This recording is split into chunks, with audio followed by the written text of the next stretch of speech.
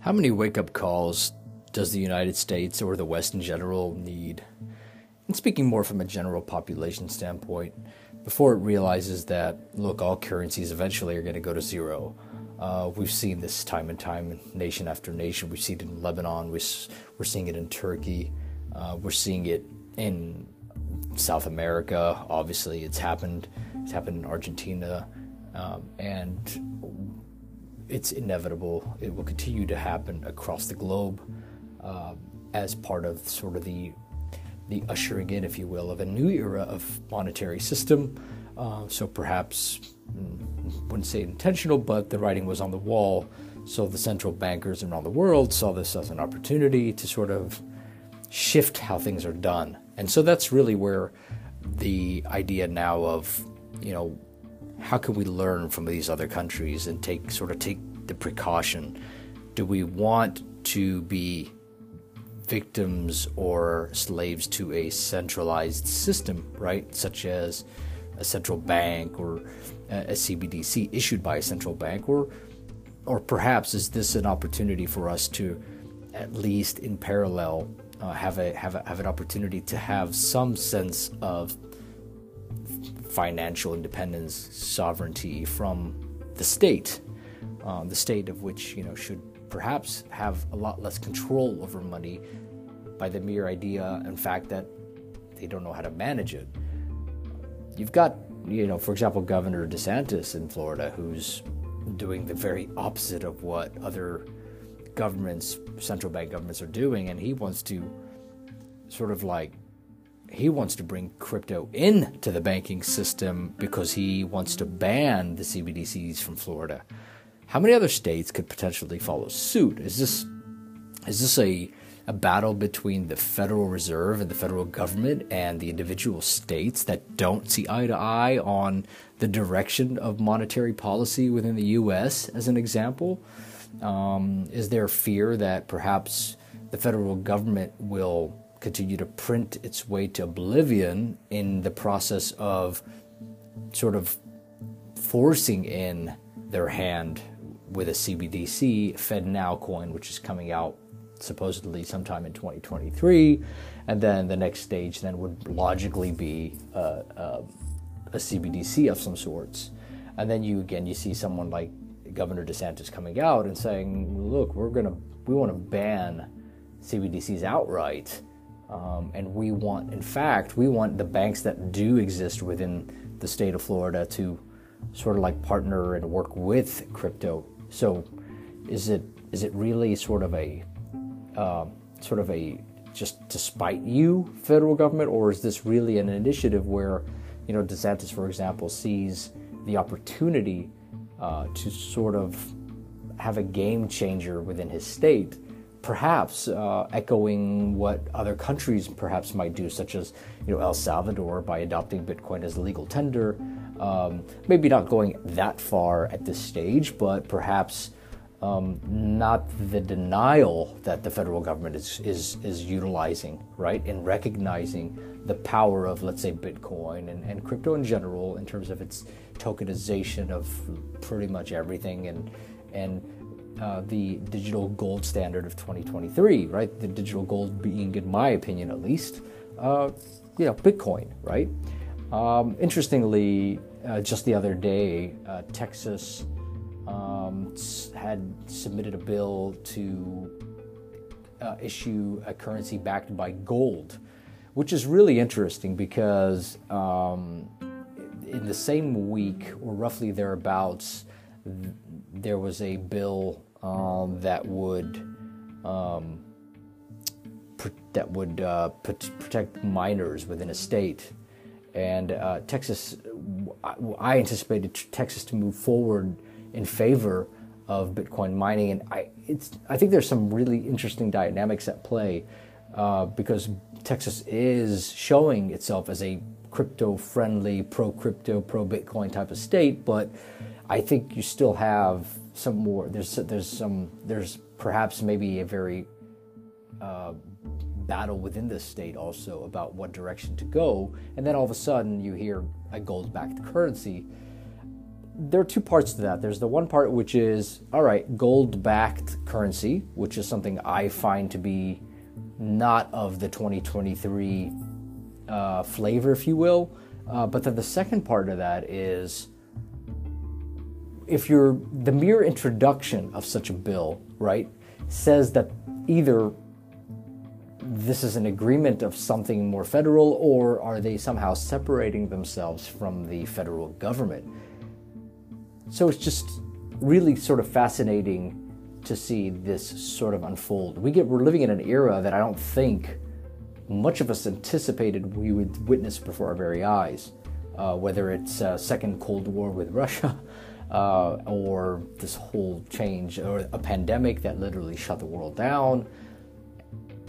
And now the icing on the cake is a takeover of the banking system, a change of the banking system, a reset, if you will, as was put a few years ago by the president of the IMF, that, we did a new Bretton Woods moment, and we're literally witnessing that Bretton Woods moment happening at this moment, in the form of, a change in monetary policy and introduction of federal coins, of CBDCs, an aggressive ban on crypto being, Operation Choke Point 2. I mean, 2, 3, 5, whatever they want to call it. I think it's interesting because at the end of the day, I think the real objective is not to destroy it. I think it's to slow it down and to give these federal governments and these central banks an opportunity to catch up, because they're always far behind. And so, the innovators and the technologists who are creating the blockchain and who have created so many of these exceptional technologies that we believe will sort of revolutionize how we write contracts, right? Smart contracts, and how we buy and sell homes, and how we settle funds, right? Through whether it's Bitcoin and the Lightning Network, or if it's Ripple and XRP, and so on and so forth. So I think there are a lot of still tons and tons of unknowns that we have not yet sorted out, that I think are being sorted out to some extent. But I think we are years away from a end of battle, if you will, between the state, for lack of better terms, and the private sector / decentralized monetary operations or monetary networks. And so it's going to be just a fascinating time. And so the question really is, well, all right, what can we do about this individually? What is it? What role can we play? And I'm not a financial advisor. I'm not going to tell anybody what to do with their wealth or their money, whatever that money is, whether it's $100 or $10,000 or $10 million. That's not the point. The point is, what I did and the way I think about things is in percentages, right? And to put it in context, I'm originally from Lebanon, and I have a lot of family there, and Lebanon's economy, or I should say their currency, has lost 99.9% of its value. It's practically worthless, okay? Just about like Venezuela, perhaps not to that extreme, but getting very, very close, to the point where if foods are denominated in the local currency, and people are still earning that same currency, they can't afford bread. And so I know people there, and Bitcoin mining, though after the fact, right, after the collapse of currency, has perhaps given some people hope. And it just keeps reminding me of Michael Saylor's hope.com network, right? But it really does. They turned on their mining equipment, and they were able to go down to a river, which I'm familiar with, this river down in southern Lebanon, and create some mining centers and mining some Bitcoin at the very local level, and just to be able to afford the cost of living that is essentially unmanageable at this point. And the way people there really do survive is, most Lebanese know people who live outside the country, and so as a result of that, they're able to send money abroad using Western Union, using MoneyGram, etc., but not using the banking system, right? What if crypto or XRP or XLM had a strong foothold in a country where people could in fact transact with Bitcoin, and merchants didn't need the banks to survive, but they could transact accordingly in a Bitcoin Lightning Network system as an example. How much of this catastrophe, this economical disaster, for, by the way, that lower to middle class are the only ones who suffer, as you could imagine. How could that have been avoided? Or even just a mere investment in some gold, right, as a hedge. So I'm not opposed to gold. I still think having a little gold and a little Bitcoin is an absolute good way to hedge against the debasement and utter collapse of currencies that we're seeing. And so I think that's sort of like the main play here is, Lebanon's a great example of what could happen, right? So then you look at the developed nations like the United States, and people continue on their merry way, on their merry day, and don't recognize, perhaps most people don't even watch the news because the mainstream media doesn't share any of this. On a very meaningless scale, right, you'll see some level of dialogue about inflation, but not to the point where one day people would wake up and the dollar, what used to be $1 now costs 50, right? That's hyperinflation. And that is something most Americans are not prepared for. And so the question then becomes well, what do you do to prepare for that?